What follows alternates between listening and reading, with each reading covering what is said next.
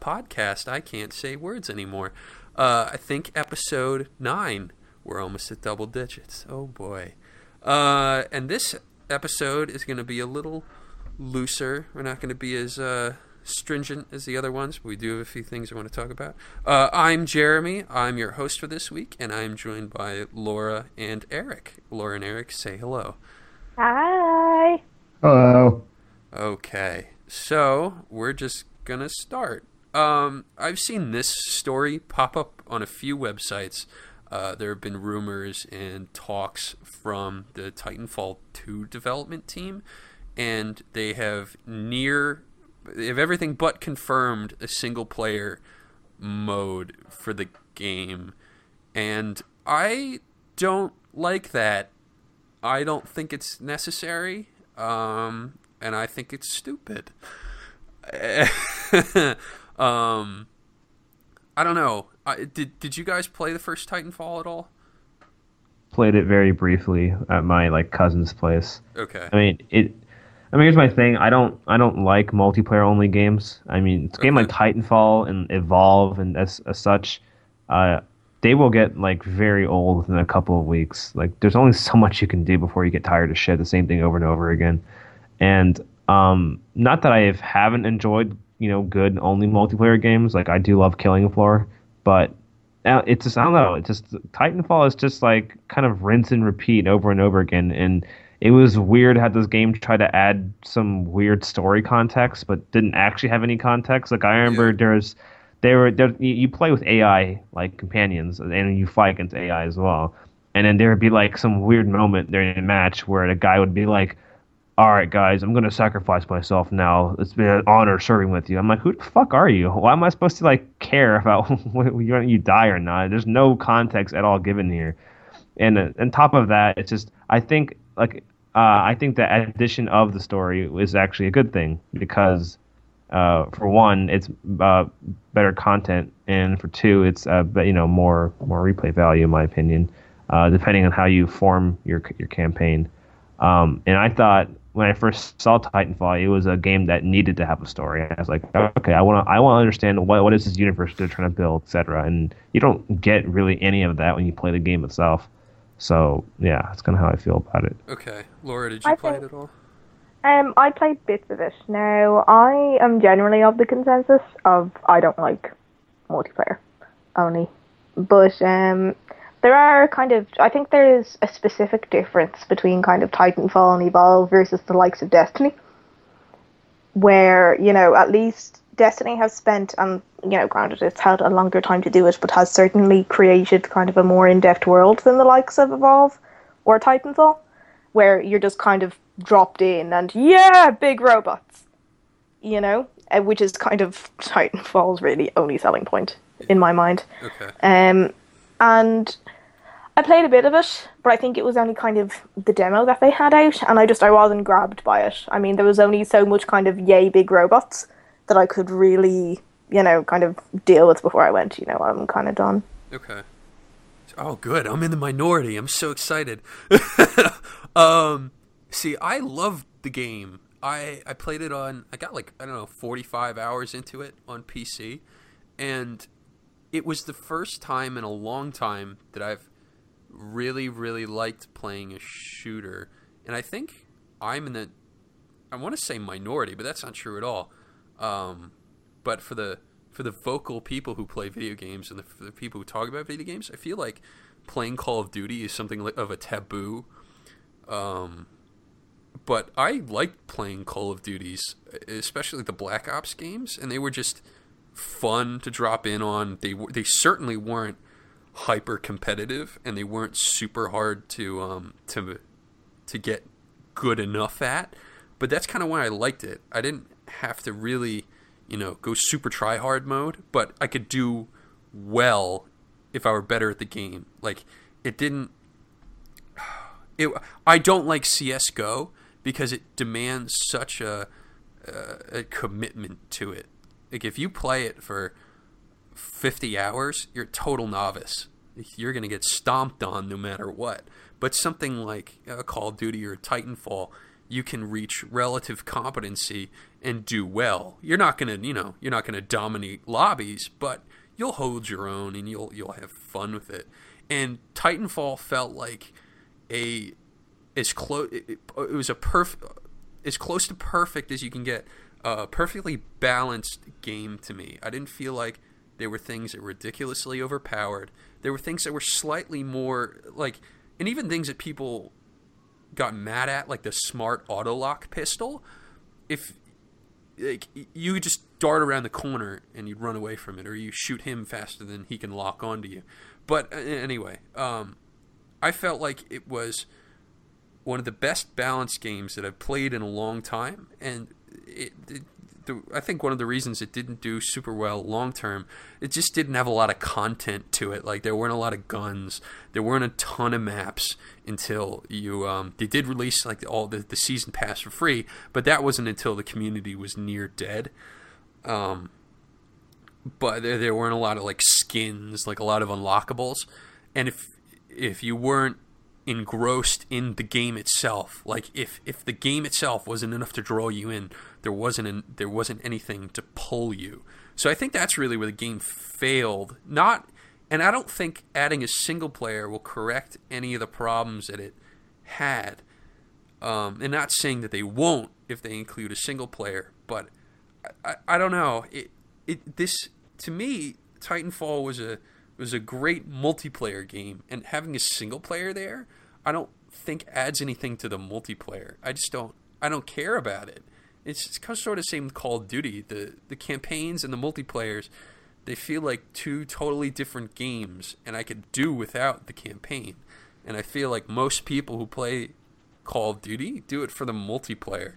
And I think the audience is similar with Titanfall.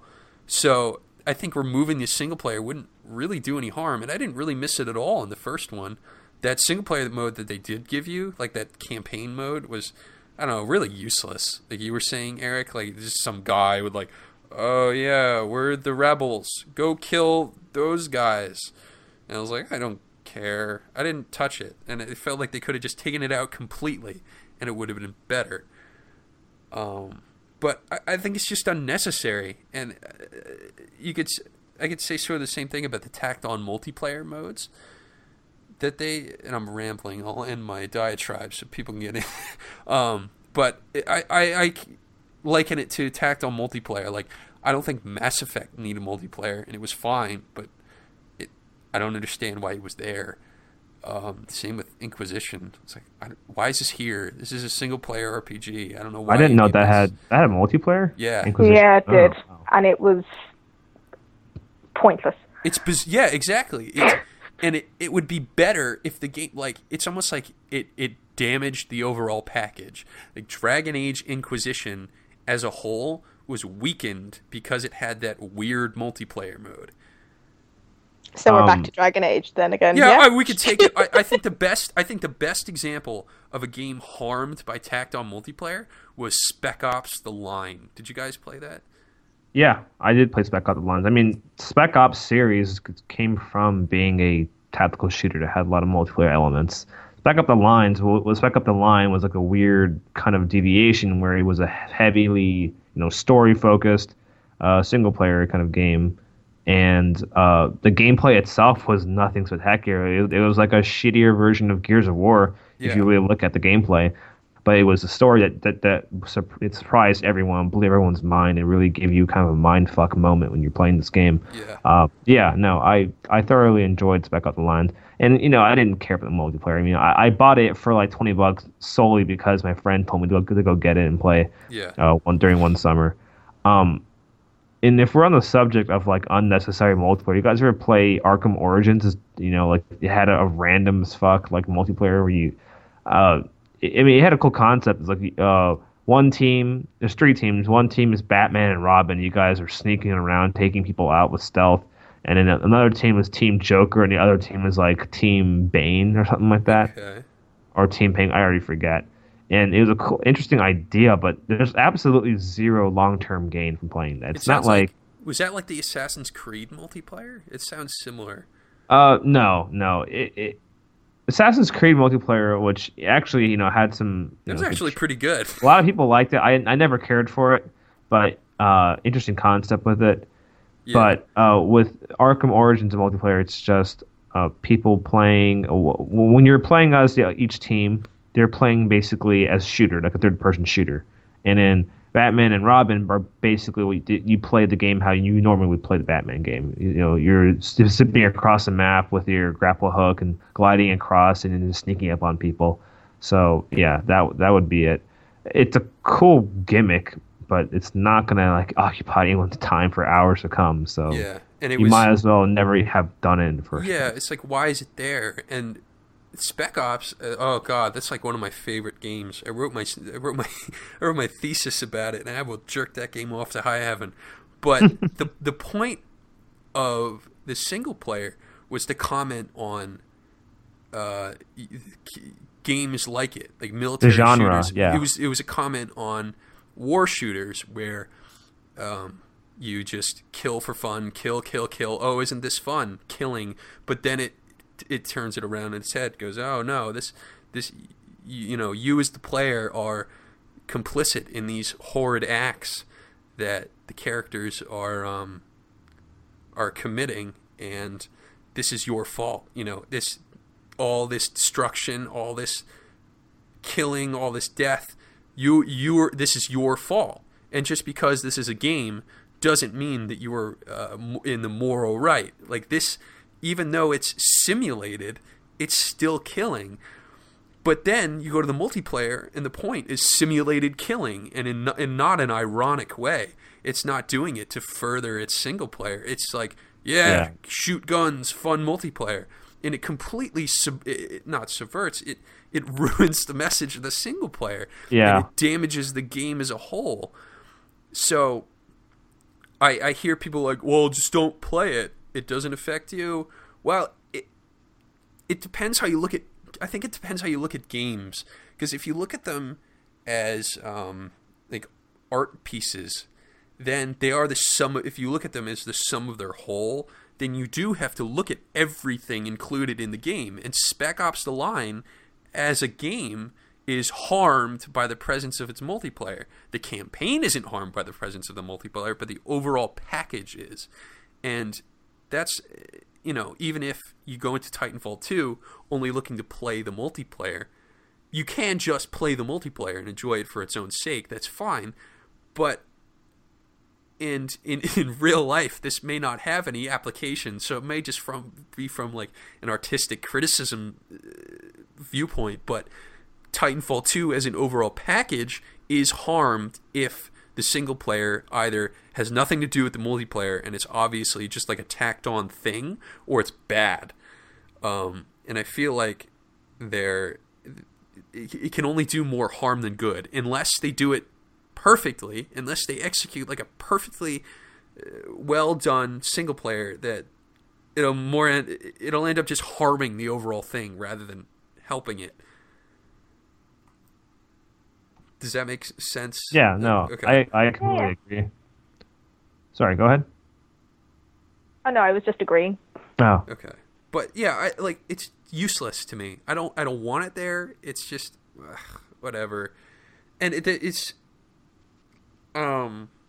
part of the reason. This might be going a tangent, but one of the reasons do you know Yahtzee? Zero punctuation videos. Yeah. Yep. I love that guy. Yeah. Mm-hmm. I have a love-hate relationship with him because I value his like weirdo opinions, and that he seems to have some kind of insight that other critics and pundits don't have, and that he is completely honest. But then he has this weird stance where he doesn't, just on principle, he's like, I don't play multiplayer, and if the game can't stand on the single player, it sucks. And I don't understand that. If you refuse to look at a game completely and you only shoehorn yourself into looking at one thing. I mean, well, take it into, you can always look at it like that, but he is coming at this as somebody who experiences gaming as he experiences them. And that's what he reports on. He never claims to review things that are anything other than what he expects from a game or anything that he wants from a game. So if you don't play multiplayer, and he doesn't play multiplayer, then why would he review it? Because he doesn't care about it. And that makes sense to a greater or lesser degree. So I don't necessarily think that makes his commentary any less valid. Yeah. But I understand that it doesn't give you a holistic idea of what the overall value of a product is, if for the people who are interested in it, then, what do they have to gain from that sort of commentary? But that's the reason why there is such a diverse range of commentary throughout. Like, one of the reasons why, Yahtzee's commentary always appeals to me is the fact that I'm very much of that camp. I don't care about multiplayer. So he doesn't cover it, and I'm grateful for him too, because he's not going to cover things that I'm disinterested in. Yeah. Rather than somebody who pretends to be interested about the product on the whole, when really, if you're actually sitting down with them, for a fact they're going to blast through the campaign and they're not even going to touch multiplayer. Yeah. I think it's just the hard-ass stance he takes towards it, where he's like, this game sucks, but he didn't play the multiplayer. Or he'll play, I can't think of a specific example, but let's say he played Call of Duty Black Ops 3, and he's like, yeah, I played the campaign. This game is fucking garbage. Oh, but I didn't play multiplayer. It's like, I can understand if you say, oh, this single player sucks, but when you say the whole thing is crap because it doesn't have single player, I think it's his stance that everything should have single player, that everything should be able to stand up by virtue of its single player, and if it can't, it failed. That's what I don't disagree with. Because you have games that are totally multiplayer, or that do have a tacked-on single player, that do devalue the overall package, but if the focus was put on multiplayer, judging it by its single player, judging a Battlefield 4-3 solely by its single player, is really disingenuous, because the appeal of those games is the multiplayer. So if you say this thing should stand up by its single player, I think that's an arbitrary point to make. And I agree with you if you were saying, well, I'm only going to judge the single player, and I will only comment on this. But it's that he judges the whole thing based on one aspect. It's like if I judged a movie based on its picture and not its sound. It's like, oh, this picture sucks. I don't get it. This movie sucks because the picture sucks. Well, maybe the sound had something to do with it. It's kind of disingenuous to pick apart one aspect that makes up a greater whole. But you could say the same about anything, though. I mean, for some people, and I'm just this might sound like an arbitrary comparison, but a lot of people don't mind that the mechanics in Call of Duty are completely sound and work really well and kind of tend to slightly reinvent themselves every edition, but that the story isn't great. Yeah. So I agree with you, but you could. Yeah, it's one of those things of, it's a value statement, really, isn't it? Where I am the minority, and I know I'm the minority who plays Call of Duty for the campaign. Yeah. Right? And I'm such a weirdo, and I'm aware of it, right? But at least I'm honest. I'm an honest weirdo, if nothing else.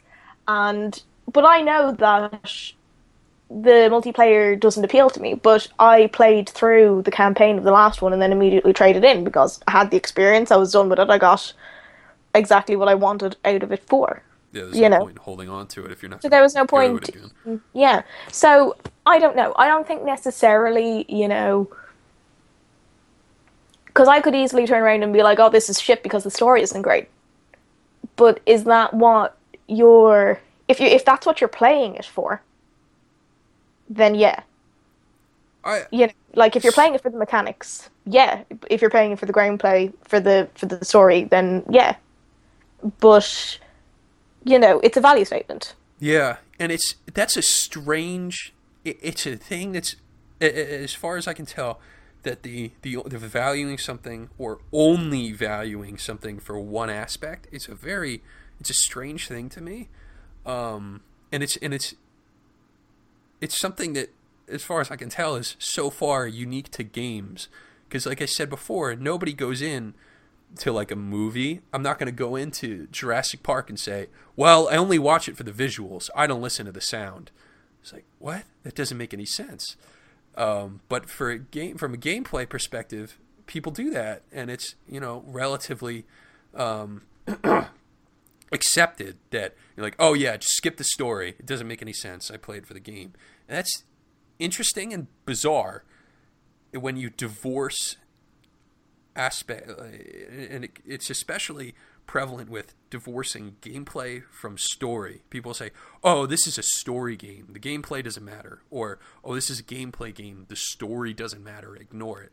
I don't know, I don't really like that things just, oh yeah, this thing is irrelevant, just ignore it. It might be terrible, but it doesn't matter. This game is for the gameplay. It's like, shouldn't it try to be a complete whole, and something should try to be the best version of itself, and that shouldn't we criticize something for lacking? And I understand that, something like Vanquish is all about the mechanics and the story is flimsy and not great, but it's a perfect version of itself. Like, the story didn't need to be anything. It was goofy and silly, and it didn't get the way, which is what it should be.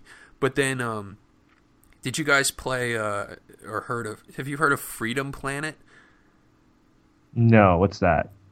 It's an indie game for the PC. I think it's on the Wii U now, but it's, for all intents and purposes, it's like a Sonic clone, a Sonic the Hedgehog from Genesis days, not 3D blue abortion and a million weirdo friends.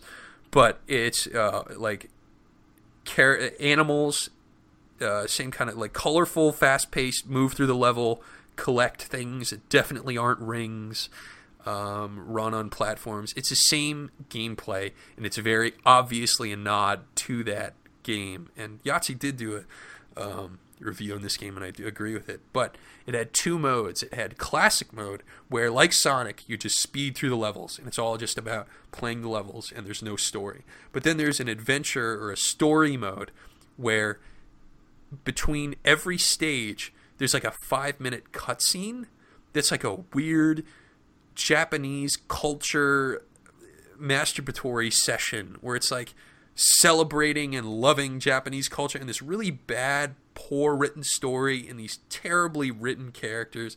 It's like a bad fan fiction, but it interrupts the gameplay, and it's like, to me, I think it harms it, where it's like, oh my god, this is taking me out of the game every 5 minutes to do some boring cutscene that I don't care about. Not even boring, but like it makes me cringe. It's like, oh, this is terrible. But the gameplay is fun, and the whole thing is harmed because you have these weird cutscenes that don't make any sense. It's like, why are these in here? Why isn't it just classic mode? Why is the story here? Period. That you can't like and I did skip the story halfway through. I was like, oh, it's just so bad, I can't even take it. But I would never excuse the game because I could skip something. It's still there. And it's still, it's like if you took the Mona Lisa and then drew a picture of like a dick and balls on the back of it. It's like, okay, it doesn't affect you looking at it, but it's still there. Or you gave it like a pink foofy frame with Mona Lisa written in Comic Sans around it. Like, yeah, it doesn't hurt the picture itself, but it kind of hurts how you look at it. And that's how I see things. Like, if people say, oh, just ignore the story, or just ignore this thing and it's infinitely better. Like, I can't. This thing is harmed because of the presence of the other thing. I mean, the way I see it is, I mean, I've played almost every single Assassin's Creed game, and I've never touched a multiplayer. I never cared for it. Yeah. I have I played GTA 5, and I never touched the multiplayer because, well, for the longest time, the first couple of months, Rockstar had fucked up their multiplayer, royally fucked it It was up. totally broken, wasn't It it? was completely shit. You couldn't even like start it up, et cetera, et cetera. And my friend was talking about it to me. I was watching videos on it, and it was just like this whole thing was hyped to be like the greatest thing of all time, but like the level progression was shit, and the customization features just didn't make any sense.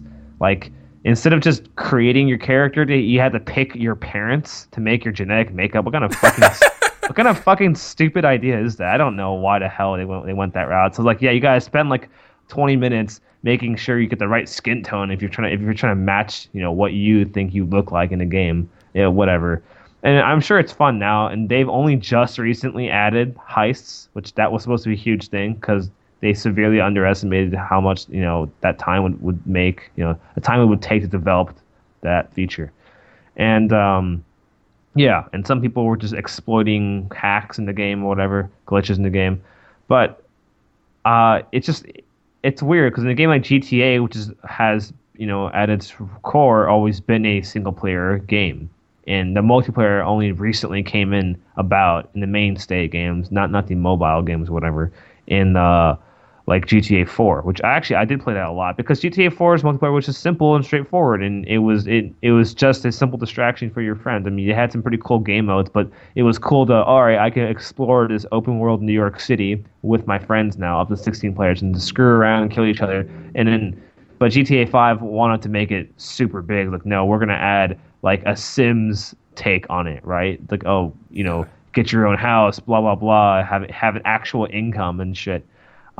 That sort of stuff. So for me, it's not like multiplayer didn't define my experience with GTA. I don't think it defines anyone's experience with GTA. I know a lot of people who play multiplayer, but first and foremost, they play the single player. And how I always viewed games with multiplayer was that the single player, I mean, this is how it used to be before Call of Duty became super, super like mainstream. Was the single player is your core game, whatever. You learn all your basic mechanics from single player. And then when you go to multiplayer, it's just an extension of the single player. The mechanics are largely the same, but now you're just playing with other people. Like, that's what Halo was like. And Halo does have an amazing multiplayer.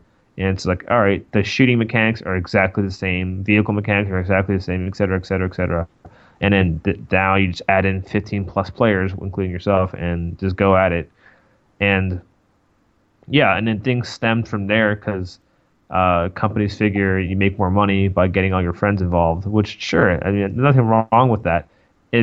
But your argument saying that I can't ignore all the parts to it. Yeah. I don't necessarily agree. I just feel like in some games that's the case. Like Assassin's Creed, you don't have to play the multiplayer because the game is very much focused in single player, and there's so much to do in single player regardless. Same with GTA.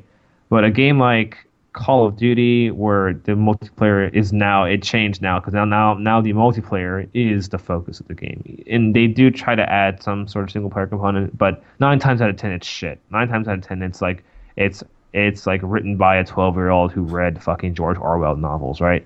And it's like seriously, it's like the last legitimately good Call of Duty campaign I played was Black Ops 2. And that was actually the Black written Ops campaigns are pretty good. Yeah, the first I one actually was good. I like the second one. I agree. David S. Goyer wrote the second one. I think he might have wrote the first one. I don't necessarily like all of David S. Goyer's scripts, but at least this was clever. At least it gave you a villain to you care about who's intimidating, and the multiplayer had branching paths. You could actually, for the first time ever, customize or bring in your own equipment and perks in multiplayer. I mean, in single player. And that was like, well, you're thinking to yourself, why the hell can you do it before? It adds an incredible replay value for any given level because now you can just screw around with your layout, your loadout, and yeah, and I really appreciate it. I actually think Black Ops 2, my opinion, is my favorite Call of Duty game. I agree with you too. I think Yeah. that's an opinion that's in the minority, but I'm with you. Mm-hmm. Yeah, and because that game it was to me the first Call of Duty game that realized how fucking repetitive the franchise was getting, and it consciously wanted to do something different. They're like, we're going to give you a political thriller, a villain that's really interesting, a story that plays in 2 different time periods, one in the future, one during the 1980s Cold War, oh, we're going to give you perks in single player. We're going to give you a pick 13 system where you can, was a pick 10. Just pick 10 and Black Yeah. Ops 2. Yeah, and it's like you just screw around, add as many perks as you want within the 10 like, categories or weapon selections, etc. And you're just like, this is variety. Oh yeah, I forgot the zombies. So we're gonna expand the zombies campaign because people love that stuff. I remember playing endless zombies with my friends in college, and I was just like, yeah, this is a well-made game. I can actually stand behind this, and I'm not ashamed to say this is actually a good Call of Duty game. Yeah. But I think that's what you mean by a good complete package. So where no sides are kind of ignored or just kind of there for just filler reasons. Yeah, they weren't there for like, oh yeah, we got to have this. Put it in. Mm-hmm. Or like, oh yeah, let's put a dance scene in our. Yeah. Or like I can't. Let's have a musical commentary to Black Ops. It's like, what? Why does that make sense? like Everything in there made sense. It wasn't just let's put this in here because fuck it, let's put it in. Becky was saying about Call of Duty campaigns. It's impressive just for a Call of Duty campaign to be competent, because I'm always amazed by and I don't know where you guys stand on this. I might step on a few toes, but every time I go on like Reddit or any kind of gaming forum, everybody fucking loves Modern Warfare 2 and 3, and I'm like, oh my god, 3. Oh. They're the worst. I hate those games. Are terrible. Ironically, I think it's about the multiplayer aspect about it and how it is kind of in the competitive scene. Oh my god! Even the multiplayer, because it's still big. In Modern Warfare 2, the game is awful. Frustrating. The campaign is terrible. I wrote my thesis about this too. That it has these moral systems that don't make any sense. It's like, okay, you're gonna go over the bad. The bad guy is bad because he doesn't care about people and he betrays people and he just murders people. He's so pig-headed and he's so like driven by his own ego that he kills people, and that's bad. A cartoon villain. Yeah, but then the heroes do the same thing where they're like, all right, yeah, fuck Shepard. Let's just kill everyone to get to this guy. We're so determined to complete our goal that we'll do anything to kill this guy. They kill innocent people. They don't fucking care. They kill soldiers in a base. They don't give a shit. But then the game says, oh no, these guys are good, but Shepard's bad. Even though their goals come from the same place. It's like, oh my god, everyone in this game is terrible. And the game is just completely unapologetic. It's like, no, these are the good guys. These are the guys you want because they're good. Don't pay attention to the fact that they just murder people or that they're out for revenge, just like the villain is. No, don't ignore that. These are the good guys. But and the multiplayer is fucked too. It's like there are a bunch of glitches. The NoobTube care package was never the NoobTube one-man army. Sorry, or the Spaz Tech 130. The 1887s, the akimbo, where shoot across a map.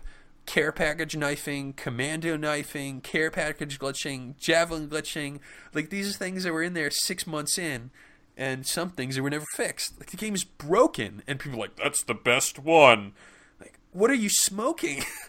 Yeah, here's my thing with Modern Warfare, the series. Like, everyone loves Call of Duty 4. That was the first time Call of Duty went super mainstream and blew everyone's mind with its multiplayer and how it it pretty much kind of made our kind of modern shooter genre. But in Modern Warfare 2, okay, I mean, I enjoyed just playing just stupid stupid scenarios. Like I like the Spec Ops mode because that had different scenarios in here. Yeah. I actually did like playing some parts of the campaign. But I mean, this is the deal with like the vast majority of Infinity Ward's campaigns, because this is just how much they lack any sort of creativity. All they do is literally copy scenes from famous movies and put it in here, like famous military. I'm not kidding. Like Modern Warfare 2, I never noticed. The Rock. Okay, when they're going to rescue Captain Price from the Gulag, that is directly taken from The Rock. Michael Bay's The Rock, really? With Sean Connery and Nicolas Cage. When the story is about a team of former Marine Force recon guys holding this prison, an island prison, like hostage or whatever. They have like a nuclear device, and they feel like the U.S. government betrayed them.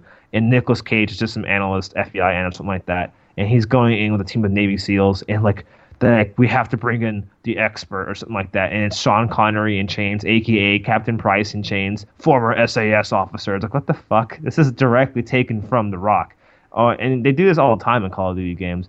You can bet your ass, like the scenes in Rio de Janeiro, Brazil, that just straight up taken from the famous Brazilian crime film called Elite Squad, which is about a Brazilian SWAT team. I mean, like every little fucking thing about this is just taken from famous movies, etc. I mean, World at War did that too. Enemy at the Gates when you're in Russia, and yeah, there's like no creativity, there's no coherence of any kind. It's when you play the so-called story, it's just one excuse after another just to travel around the world and shoot places up. Yeah. And it was fine for the time because what's the demographic of the average Call of Duty player? Like a 13-year-old who begged your mom to get a fucking M-rated game. It's there's nothing to it. They don't need to be smart about it. But then over time, people realize, wow, this is actually really shit, and you guys put very little minimal effort when it comes to originality versus just copying a formula and changing some stuff around. And for Modern Warfare 2, the campaign was just there for stupid Michael Bay action. If you love explosions and shooting stuff, there's a crowd for that. And I enjoyed it just for that. But it annoys me when people try to tell me that Call of Duty is in any way, shape, or form a so-called realistic shooter. It is at this point in time that you should probably just stay at home and read a book for the next couple of years. Don't touch video games because you're obviously retarded, because I'm seeing fucking dual-wielding, bunny hopping, bullshit, right? Oh, my health regenerates, stuff like that. Like, no. No. The problem with Call of Duty is it started a trend where people think that Call of Duty is somehow a reflection of modern-day military, when it most definitely is not. Yeah. And, yeah, that's stupid to me. And that's a problem when it comes to something that's just widely popular. And in regards to the complaint of multiplayer, I completely agree. I was so frustrated with multiplayer, and it was just like, it should not be this fucking hard to just get into the game. I should not be being fucking murdered the second I spawn, right? And a lot of it had to do with the completely broken kill streak system. Holy fuck! All right, they fixed this in Black Ops 1 actually. What happens in Modern Warfare 2 is like, all right, they expanded the kill streaks, right? All kinds of different kinds of kill streaks, but they stack. So if I killed someone with a Predator drone, that stacked on my kill streak run. So eventually some asshole will just keep using his kill streaks. He gets the AC-130, and then by then he has 25 kills, can activate his fucking nuke and wins the game. And that's ridiculous to me. Or you can just get a Harrier jet. A Harrier jet will kill 5 guys for you. It's retarded. There's no balancing to it. And again, the guns are completely off. And you have the SPAS 12 extended magazine, which can get someone across the map as well. The 1887s, et cetera, et cetera. Yeah, no, it was not I would not call it a great game. I would say it's a good game, but not great. And then Modern Warfare 3, for anyone said that was a good game, no, it really wasn't. It was awful. And see, I don't understand where people get this from. They're like, this is the best Call of Duty. Go back to this one. I like killing people with the guns. It's like, what's wrong with you? This is the worst. It's the worst Call of Duty game. It's one of the worst games I've ever played. I would say so bad, and it's so broken. But people are like, this is the best one I've ever played. Go back to this. It's like, did you play it? What's wrong with you? I hate it. Worse than Modern Warfare 3, because was Ghosts. You ever played Call of Duty Ghosts? No, but I heard it was terrible. Fucking awful. I'm glad I did not buy this.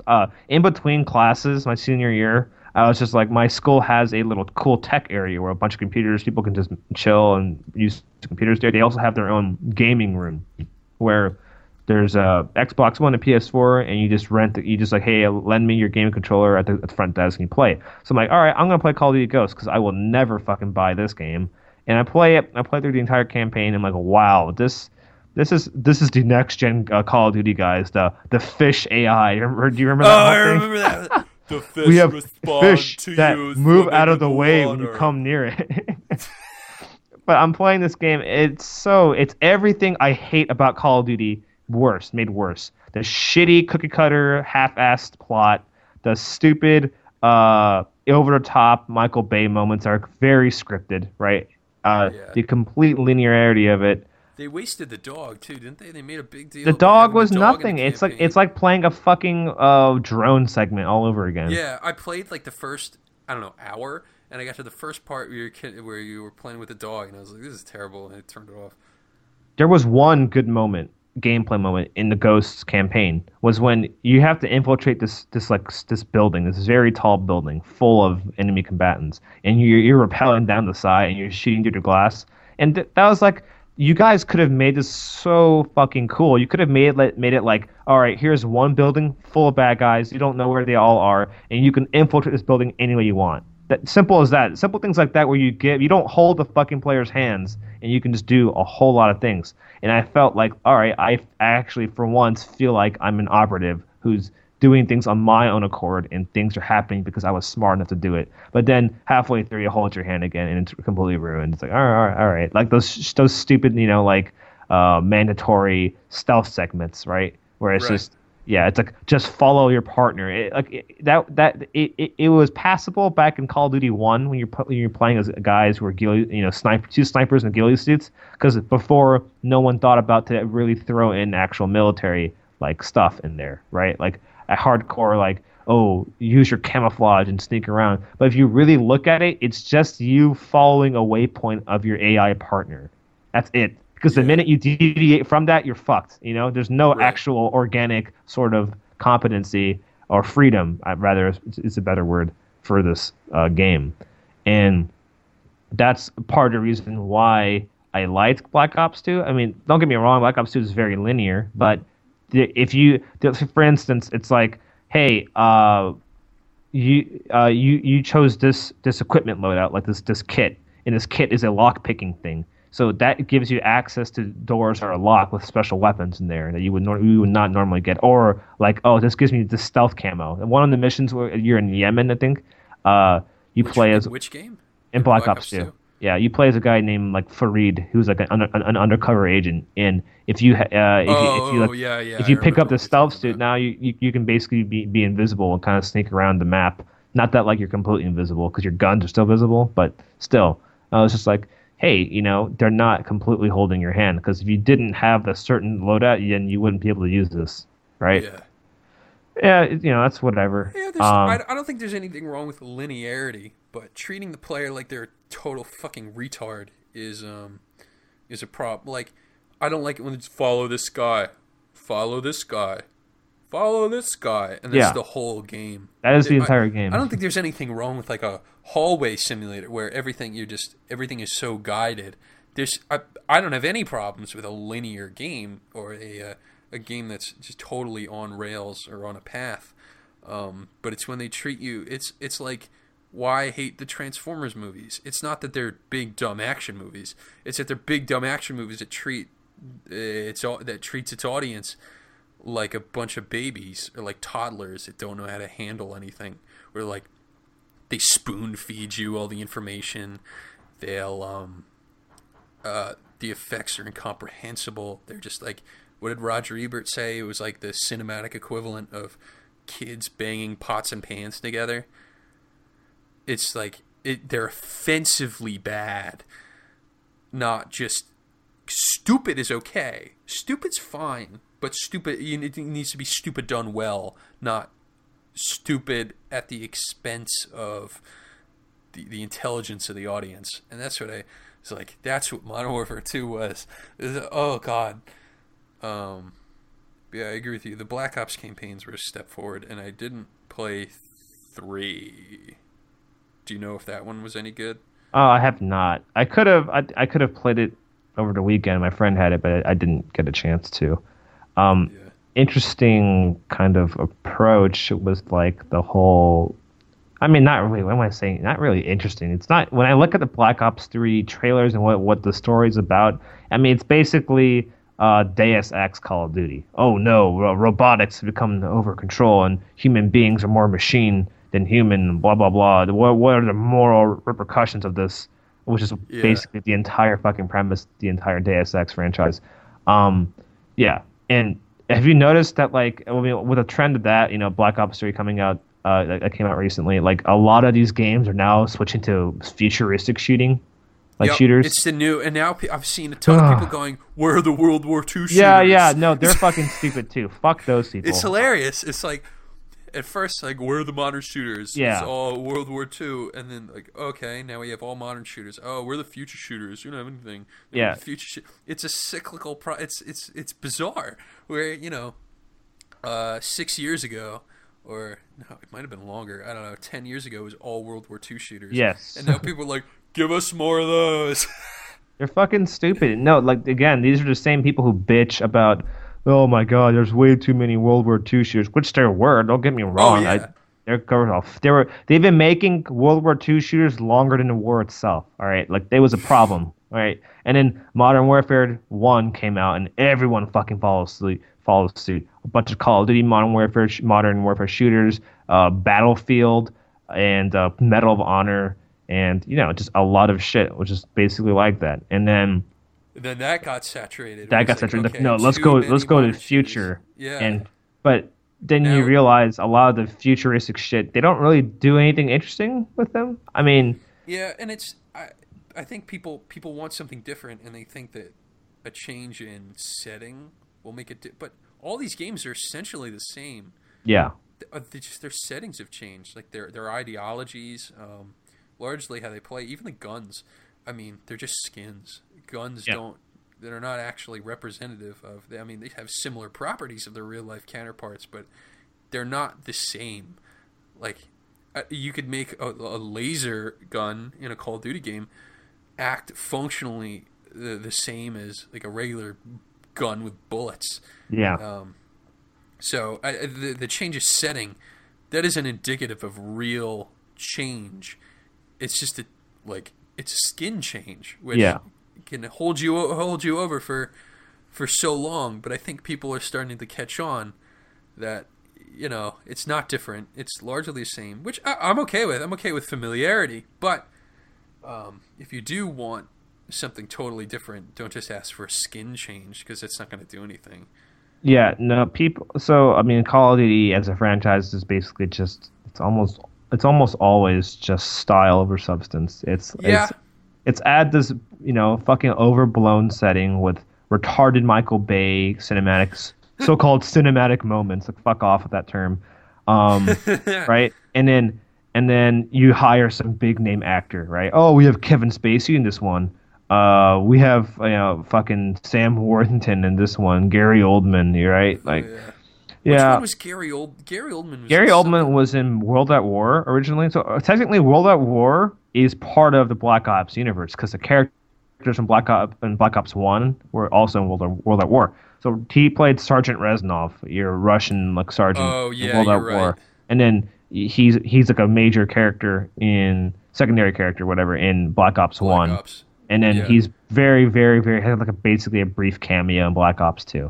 Yeah. And, okay, I remember now. Which I did like his kind of revenge story in Black Ops 1, and it was a bizarre approach to connect those two games, because they're all, other than the characters, they're completely not related. It's pretty cool. Right. Yeah. Yeah. What the hell was I gonna say? It's about Call of Duty. Familiarity. Oh, I don't remember. I lost my train of thought. But okay, I remember. But it's sort of like what I was saying about Battlefront a few weeks ago, in that Call of Duty is for the people that don't play video games, or for the people casual gamer. They're for the people who buy 3 video games a year. It's for the people who buy Call of Duty, Madden, and FIFA. Ugh. The ultimate stoner combo. Which yes and no. I agree that I wouldn't call them hardcore gamers, but that's fine. Not everybody has to be as in it as maybe we are or other people. And if that's what you like, that's fine. Play what you want. If you just like playing Call of Duty, that's all you like playing, totally fine. There's nothing wrong with that. But I think when we look at these things, we kind of have to keep that in mind. They're not making Call of Duty for us. They're making Call of Duty for the people who only play Call of Duty. And those are the people that want something that's the same, or that's entirely familiar, that they don't have to relearn. Because I think that's the appeal of Call of Duty, is that you kind of just jump in and if you've played the other ones, you at least have an idea of what you're doing. Like, here's a problem with a lot of these mainstream shooter games now, the franchise games, and they all basically cater to the lowest common denominator, and I fucking hate that. You know, it's really ruining the FPS genre for me. It's stale. They do very little that's new.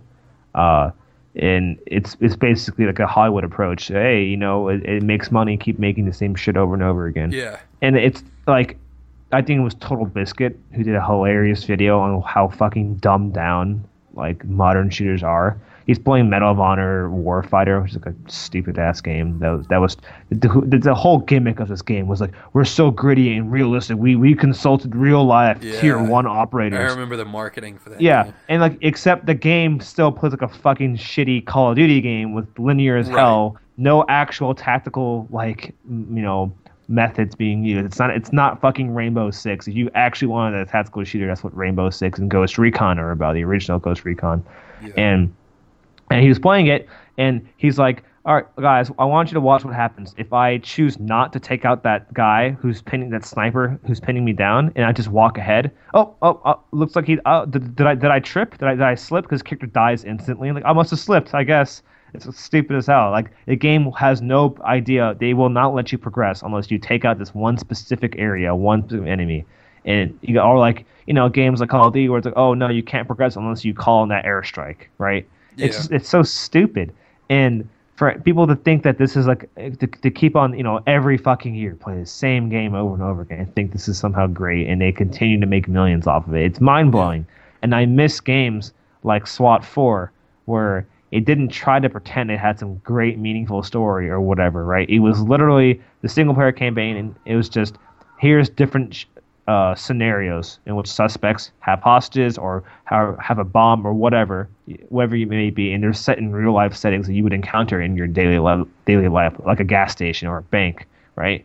And your SWAT team, using your tactics, your smart, your mindset, your approach, clear it out and get them, get the suspects, arrest them, whatever, and make sure you rescue people. And that was it. And it was the enemies would spawn randomly. You don't know where the hell they are. You can choose like your one or two entry points. You pick your loadout and you go at it. And if you run out of ammo, you run out of ammo. You're screwed. If you're shot like 2 or 3 times, like you're dead, or your limbs go limp because you got shot in the leg or your arm, right?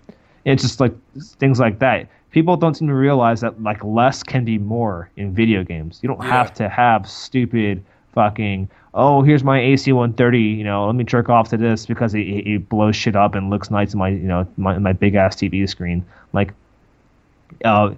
games that make you think can oftentimes be a lot more exciting, and not to mention the replay value. Yeah, the replay value that comes with it. I still play SWAT 4. This game came out in 2005. And it's still hailed as one of the greatest tactical shooters ever created. It's better than the classic Tom Clancy's Rainbow Six games. Because even Rainbow Six games now, right, especially with Siege and Vegas, that went fucking mainstream bad. Like, Vegas is fun, don't get me wrong. I do and thoroughly enjoy its customization features and the whole like third person to first person cover system, right? But it was very dumbed down. Like, it added fucking regenerating health. It added over the blown, stupid moments like in Call of Duty, super big explosions or whatever, what have you. And it added you had a pistol that had infinite fucking ammo, right? Which is unheard of in previous Tom Clancy games, that sort of stuff. And in a lot of times when you try to play Terrorist Hunt, which is a staple in Rainbow Six games, like, here's a map full of bad guys, take them out.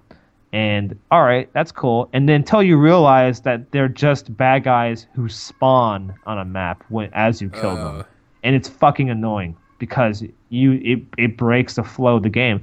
There was one map, like a villa map in Rainbow Six Vegas 2, and it was fucking suicide if you try to go inside the actual house because they would literally spawn behind you. So it's not like a realistic tactical shooter where the enemies are on a map and they are where they are, and you kill them as you see them, not as they fucking spawn, right? So they can't just cheat and then appear behind you and fucking murder you, right? It's so stupid. So it came to a point where the only way to win on these in this gameplay mode, game mode, was to camp at the beginning and just draw them out and have your friends just kill them. It was so stupid. It was just basically a shooting gallery. There was no real skill to it, and it became really repetitive. I was like, this is stupid. Like, this is not what a tactical shooter should be. Like, have you been following The Division at all? A little bit. It looks dumb to me. Yeah. Did you is the beta out on PS4 and PC? I think it came out today. I think so. Yeah, I think so. It should be out on all systems, I think. I was playing it on Xbox. Well, it came out early on Xbox. Okay. It was out like 2 days early or something, and I was playing it last night and the day before, and it's okay, but it's funny to hear you talk about, because the only Tom Clancy game. Oh, what did I play? I played Splinter Cell Conviction, and I really didn't like it. A lot of people don't like that. I'm in the minority that actually enjoyed Conviction. I know it's nothing like how Splinter Cell was. I mean, I still have Chaos Theory. I mean, I have it on my computer, and I replayed Chaos Theory, like on higher difficulties or whatever, and I definitely enjoyed it. You know, and it was a lot more of a smarter kind of tactical approach to it. It's kind of how the game should be. But something about Conviction, I just love the different style and approach they went with Splinter Cell, and I really do like the new gameplay mechanics. It just felt like playing a hyperactive Bourne movie. Yeah, and I enjoyed it. I know a lot of people don't, because the market and execute system made it too easy, etc. But I don't know. I love the sneaking, how I could sneak around. Like, I could jump upon, like, more freedom of movement now. You move like a fucking, like, a predator in this game. And Sam is like an unrelenting force of nature. Yeah. And in the story was probably the best in the series, if you ask me, because Splinter Cells 1, 2, and 3 were too focused. It was just like an average Tom Clancy novel. Oh, blah blah blah. This country is going to terrorists, war, terrorism, cyber warfare. Do something, America, right? And then I won't say Call of Duty. Splinter Cell. Double Agent tried its first time to do a more personal story. I played a little bit Double Agent. I didn't actually keep it, but I heard it was a decent game. Because it tried to add, like, oh, you got to satisfy two factions because now you're a double agent, and Sam's daughter died, and he's off the edge, you know, and he's going crazy, and you had like two different endings, something like that, depending on what you did. And then, but that, you know, the story wasn't anything particularly great. It was their attempt to kind of branch and make it more personal. And then Conviction came out, and it was like Sam was completely on his own for the most part until, you know, Grimm helps him out, and then he's got to, you know, fight against the guys he used to work for, etc. His daughter isn't dead after all. There was some big conspiracy behind that, and. Yeah, I like the story because it felt a lot more personal. There were some actual great, you know, character moments. We still had Michael Ironside as Sam, which was... Who is it now? Is it Kiefer some Sutherland? Guy named Eric Johnson. He fucking sucks. That's Snake. Oh, Kiefer Sutherland is Snake now. Kiefer Sutherland is Snake. I actually like him as Snake. But no, when Blacklist came out, and the Blacklist to me is my favorite Splinter Cell game, which, again, a lot of Splinter Cell fans will disagree with me with, but... I love Blacklist's gameplay. I love its variety. It's just like we're gonna take literally all the best aspects, all the previous Splinter Cell games, and put them in one. You want the nice fluid movement of Conviction and the cool like kind of animations that you do with takedowns and the mark and execute, and you mix that with the more of the free range approach with the previous games, the freedom of movement, you know, the freedom to choose how you approach each mission. And the co-ops, you know, and the co-op features. And it's like, all right, put that all in there, and it did. And if you want to be a more traditional approach, more like the hardcore Splinter Cell Splinter Cell, you know, player, you can take out. There is no high difficulty is take out, mark, and execute, and and you can choose to go non-lethal only. Like, you can choose your loadout. I love the customization features too. You can choose like your armor loadout. You got a balance between protection and stealth, depending on what the approach you're going for. You can have only non-lethal like gadgets and weapons. You can choose to either use your knife or your hands, and just everything about it just felt considerably better. Like, this is when I think of a perfect sequel to a game franchise, I think of the Splinter Cell series Yeah, because they consciously try to do something different with each of their entries, right? Splinter Cell 1 introduced the whole everything, the game itself. Pandora Tomorrow had the spies versus mercs, better gameplay features. Chaos Theory kept the co-op a lot more. That was the first one that had co-op, I think. Yeah, Chaos Theory, and co-op was a lot of fun. I fucked around a lot with my friend in that game. Yeah. I don't know. I don't know if you would like the Division then. I mean, granted, it's just the beta, but the beta is. Betas aren't betas anymore. They're demos. Betas are demo. Yeah, exactly. People won't say, "God, it's only a beta." No, how many times? Done. Yeah, the game is done. It looks exactly like this by the time. I've never seen a beta game, a beta release. They're doing bug fixes and network stress tests. Yeah, that's it. But weapon balancing. That's it. Maybe minor weapon balancing, but complete overhauls to game design systems and the way things work. No, the game is done.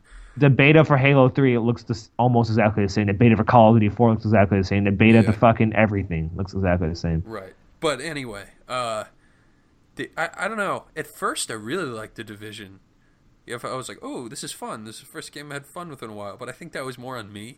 Like, I just hadn't played a game like that anymore. Because once I got a couple hours in, I was like, oh, this is just kind of generic. Like, this is fine.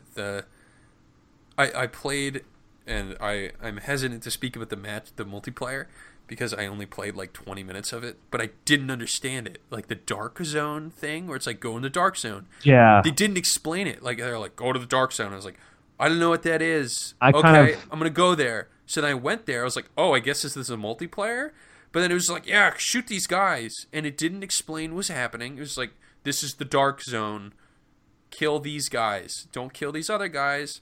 And I shot my teammate because I didn't know he was my teammate. And then I went rogue, and it was like, you're rogue now. And I was like, what's happening?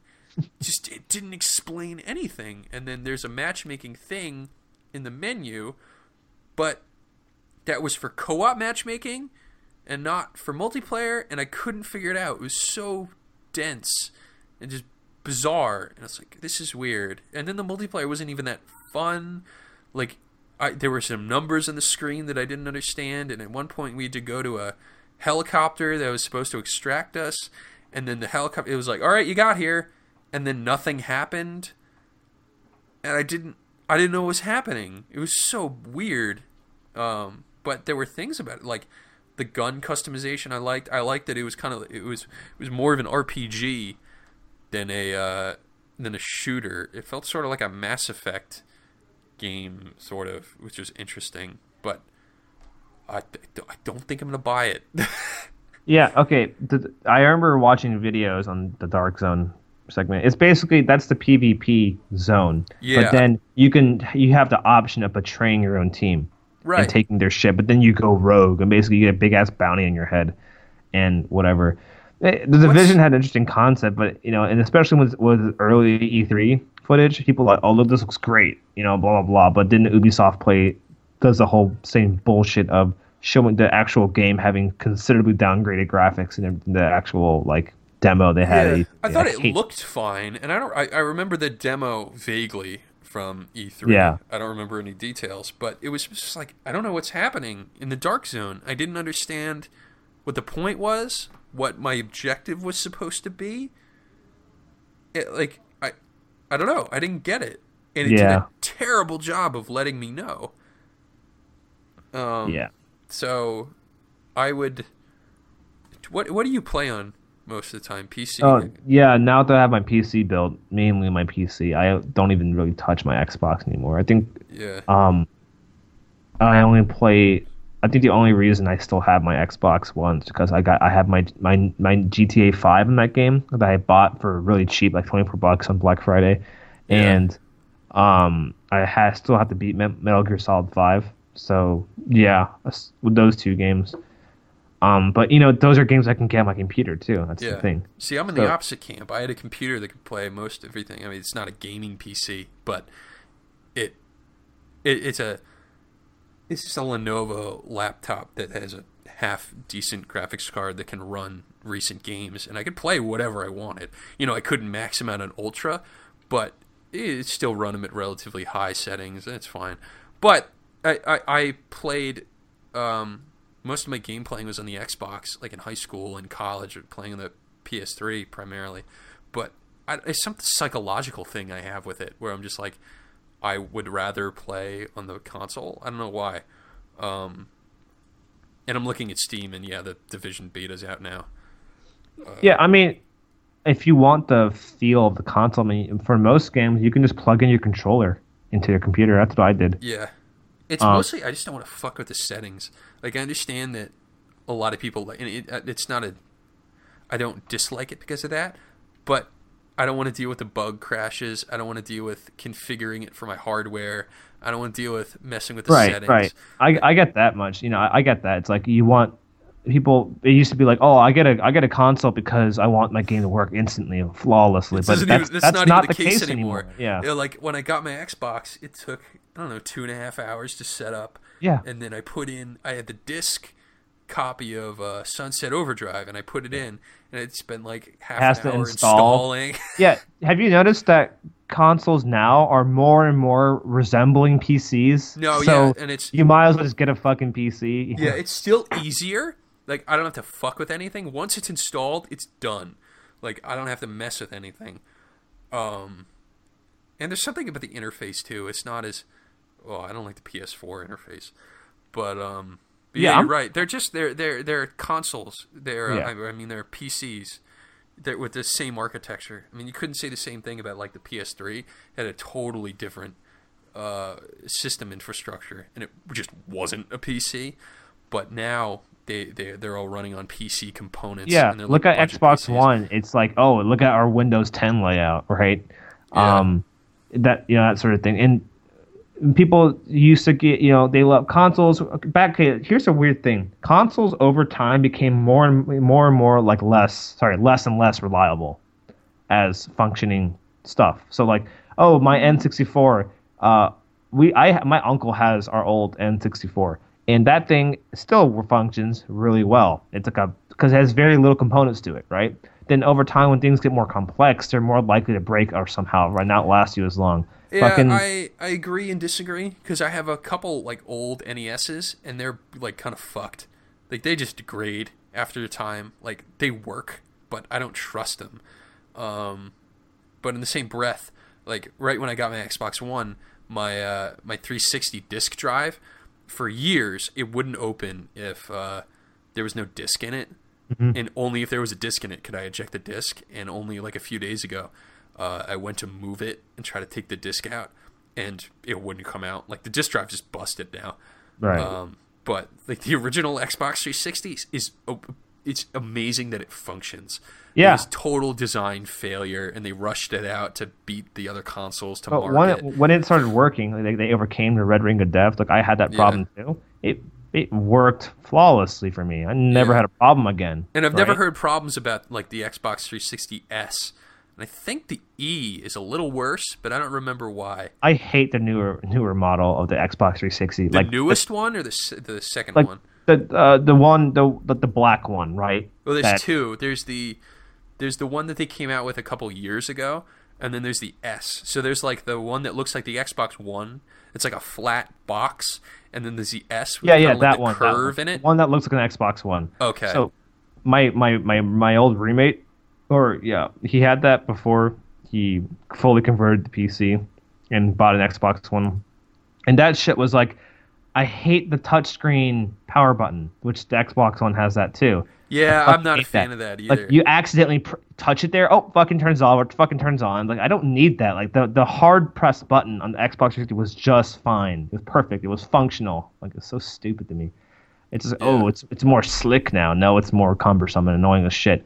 But back to my original point was like, over time, like, all right, I have Xbox One now. This is the first time, or not the first time, but the like first consistent time I've had a console just consistently crash on me and stuff. Oh, really? Games would fucking crash. I'm not sure if the game's fault or my Xbox, but it would fucking crash.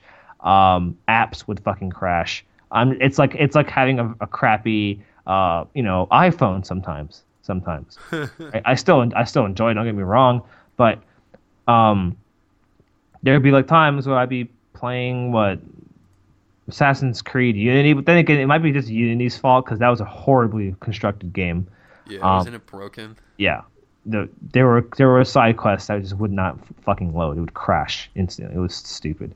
But among other things, there were just some things, apps that would just crash on the Xbox One, and it was just like, the whole argument that consoles are somehow more reliable, blah blah, it doesn't hold true to me anymore. It No, just they're yeah. not. Yeah, I wouldn't say they're more reliable. I think they are easier. Maybe less. Maybe not as easy now. But they're easier. Even they're easier to configure. They might not be as reliable, but you don't have to do a lot of fiddling. Yeah. Oh, so speaking of Division, this is a game that was set to be released a long time ago. I'm talking like 2008, 2007. Oh, really? Have you heard this? It was going to be an MMO FPS, and it was going to be the first like real cross-platform MMO game for Xbox 360, PC, and What was it? it's called Huxley. You ever heard of it? No idea. Yeah. I remember I mean, I was a kid, right? I was pretty young, and I was excited for this. I was like, oh, it's an FPS MMO game that's set in a futuristic setting, and it uses the Unreal 3 engine, which is the same engine the Gears of War and the Unreal games used. And it looked great. And it was going to be like a big MMO FPS game, but then like for some reason it never really got released. It had no big US release. It became a thing more in Asia. Korea kind of bought it out, and but now that got discontinued like 6 years ago, and yeah, when I saw the Division, I kind of thought of Huxley, but not the FPS aspect, but the fact that it was like a shooter and like a shooter with MMO instead of just a crappy MMO RPG, and and the fact that it just had no real success is kind of what I feel like it's going to happen to the Division. I don't know. I hate MMO games. I just want to put that out there. I fucking hate MMO games because it has a cool idea. The concept is They often don't get supported. Yeah, they don't get support. They're wholly reliant on the fucking support of the company or the services. It has to keep up the servers. It's got to stay up, et cetera, et cetera. Versus just a normal multiplayer game where you can have third-party people like you can play Battlefront 2 because people have third-party programs set up for that. So you don't have to rely on the developers anymore. You can't really do that because the sheer scale of an MMO game, it requires that these services to constantly be up. And I hate that because oftentimes MMO games take what you love about your franchise, like World at War or whatever, the Elder Scrolls, the Star Wars, and they dumb it down considerably. Yeah. It's just like playing a shittier version of your game you're used to playing, and to compensate for the fact there are thousands of other people now. Right. And I don't. Why the fucking hell would I want that? And I will only be impressed by an MMO game if I can get the same quality of, say, Skyrim, right, in a universe of an MMO game, right, where it doesn't feel like I'm having to, compromise something for it. And that's why I've never liked MMO games, and that's exactly what the Division kind of looks like. At first, it looked cool, like wow, these are legitimately great looking graphics. These are basically nice cover shooting mechanics of like Gears of War or whatever. But the more you look at it, service of nothing. It's service of nothing. Like when you shoot someone in this game, like I can tell it's not realistic. It's about like it's like point damage in a fucking MMO game. Yeah, right? I'm not against I'm okay with the mechanics of it. Like you said, it was kind of a fun game, but I was like, why am I playing this? It's like, okay, this is a nice thing that they've built, but the story sucks. The Division looks like a free-to-play game. It's weird, and it's like they constructed a nice thing, but I just don't care about anything that's happening in it. And I'm like, okay. So even in the 5 hours that I put in the beta, I'm like, all right, I got enough out of this. Like, I don't need to play anymore. I'm good. Yeah. But yeah, that's kind of my stick with MMO games. Not Yeah. really a fan of them. I mean, what happened to Elder Scrolls Online? Was it Elder Scrolls Online that went free to play, or was it the shitty Old Republic Star Wars game? Oh, Was it both? because I know Elder Scrolls Online, you don't have to pay a subscription for it. I think you just pay for it once and then you have it. I think Old Republic went free to play. Yeah, that's another thing. I hate subscriptions. Oh God. It's just like, yeah, you gotta keep paying, and over and over again just to play this game. And it's just like, I don't want my game to be a fucking Netflix subscription. Yeah, I mean, I understand why people do that. Is because the system we have now, of buying once at release, isn't a very good way for developers to make. They're money. not gonna make shit. Exactly. No, you don't make them a lot of money by doing that. So I understand trying to figure out a new revenue stream, and because DLC is such a bad word now that no one wants to make it, or wants to rely their profits on that. So I kind of understand why they try other things, but then they're just like, subscriptions, here you go, and then they don't support the games. So I don't have a problem with subscription models. It's what they do with the subscription models most of the time. Yeah, it's just like, this doesn't work. Do you remember The Matrix Online? No. That is old as shit. That got discontinued a long ass time ago. I would imagine. After Matrix Revolutions came out, the last Matrix film, they made a massive multiplayer RPG game called The Matrix Online, and it was to explore the universe after the events of that film. So now it's time for people who huge fans of The Matrix to get into it. Now, yeah, it's gonna be a cool game, and you get to explore the setting, the lore, and you choose different factions of it. Interesting idea. Don't get me wrong, because I mean, The Matrix. What is The Matrix? The Matrix basically is a real a fucking MMO, right? Yeah. Yeah, if you really think about it, it was kind of almost like a perfect match for it. But it was generic. No one really liked it. I mean, it's just like I didn't see very good ratings for it. It looked like shit to me, honestly. When I think, here's the thing about MMORPGs, in particular RPGs in MMO games, is how I don't like the shitty combat in MMORPG games. I don't like your crappy point-based system. I don't like your crappy turn-based fighting for a lot of them. And when I saw The Matrix, it was just like, what's the thing? What's the first thing you think about The Matrix? You think about the kinetic, high, fast-paced, high-octane action. I'm jumping off fucking walls, doing backflips, dodging bullets, etc., kung fuing people. And I'm looking at The Matrix Online. It's looking like these, like action figures doing poses and then hitting each other. That's what it looks like to me. And I don't like that. I mean, I know why it's like that, because you're trying to compensate for how big your universe is, but it doesn't feel like, to me, the essence of The Matrix. And and that goes for a lot of MMORPG games. I don't like how the combat has to kind of just be a means to an end versus something that's legitimately fun. Right. Because combat is very much that's one of your main interactions in any RPG game. So when it's shit, it's just not going to be very fun for me long term. It's going to be a click fest. I don't want to play a fucking click fest. That's something that I think the Division got right, is that it still plays like a game. Yeah. And it's not just fucking click on wild boar and that kill. is what impressed me initially about that game. I was like, okay, it's fine. I would point you towards the beta, but I don't know if I would give it my my raving endorsement for the full $60 purchase. That might be a not a wise move, but we'll see.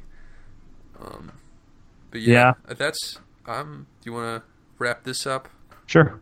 Okay. Well, thank you for listening to us noobs talk about games and more games. We have an email. I can grammar. We have an email that you can send us questions. You can send us your hate mail, your questions, your love mail, questionable pictures, whatever you want. I don't check it, so you send whatever dirty pictures you want. Actually, don't do that. That might be bad. Don't listen to me. It's a podcast at Noobist.com. Remember to check out the Noobist.com for lots of video game, movie, TV related things. I've been your host, Jeremy, and I was joined by Laura and Eric. Eric, say goodbye. Laura went off into space or something. Yeah. Laura, sorry, Laura had to leave early. You can still find me at dankcoachlore.wordpress.com. I actually have a post now. Oh, shit. Yeah. I made my first post, I think, like 2 days ago, like 5 o'clock in the morning. I had an idea, something that was frustrating me, and I decided to type it out, and I just ended up, going ham on it at 5 o'clock in the morning. I will say my blog is kind of just me for whatever the hell comes to mind. If it offends you in any way, I'm sorry. You're welcome. Oh boy, I'm excited. You're welcome to, I guess, contact. Do we have emails here? I don't know. Contact us through the podcast or whatever. But just know what I put on my blog is unrelated to Noobist as a whole. So yeah, yeah. Go ahead and look at it, guys. So, whatever. If you like it, cool. If you don't, sorry about that. And yeah. All right. Thank you for listening. Bye.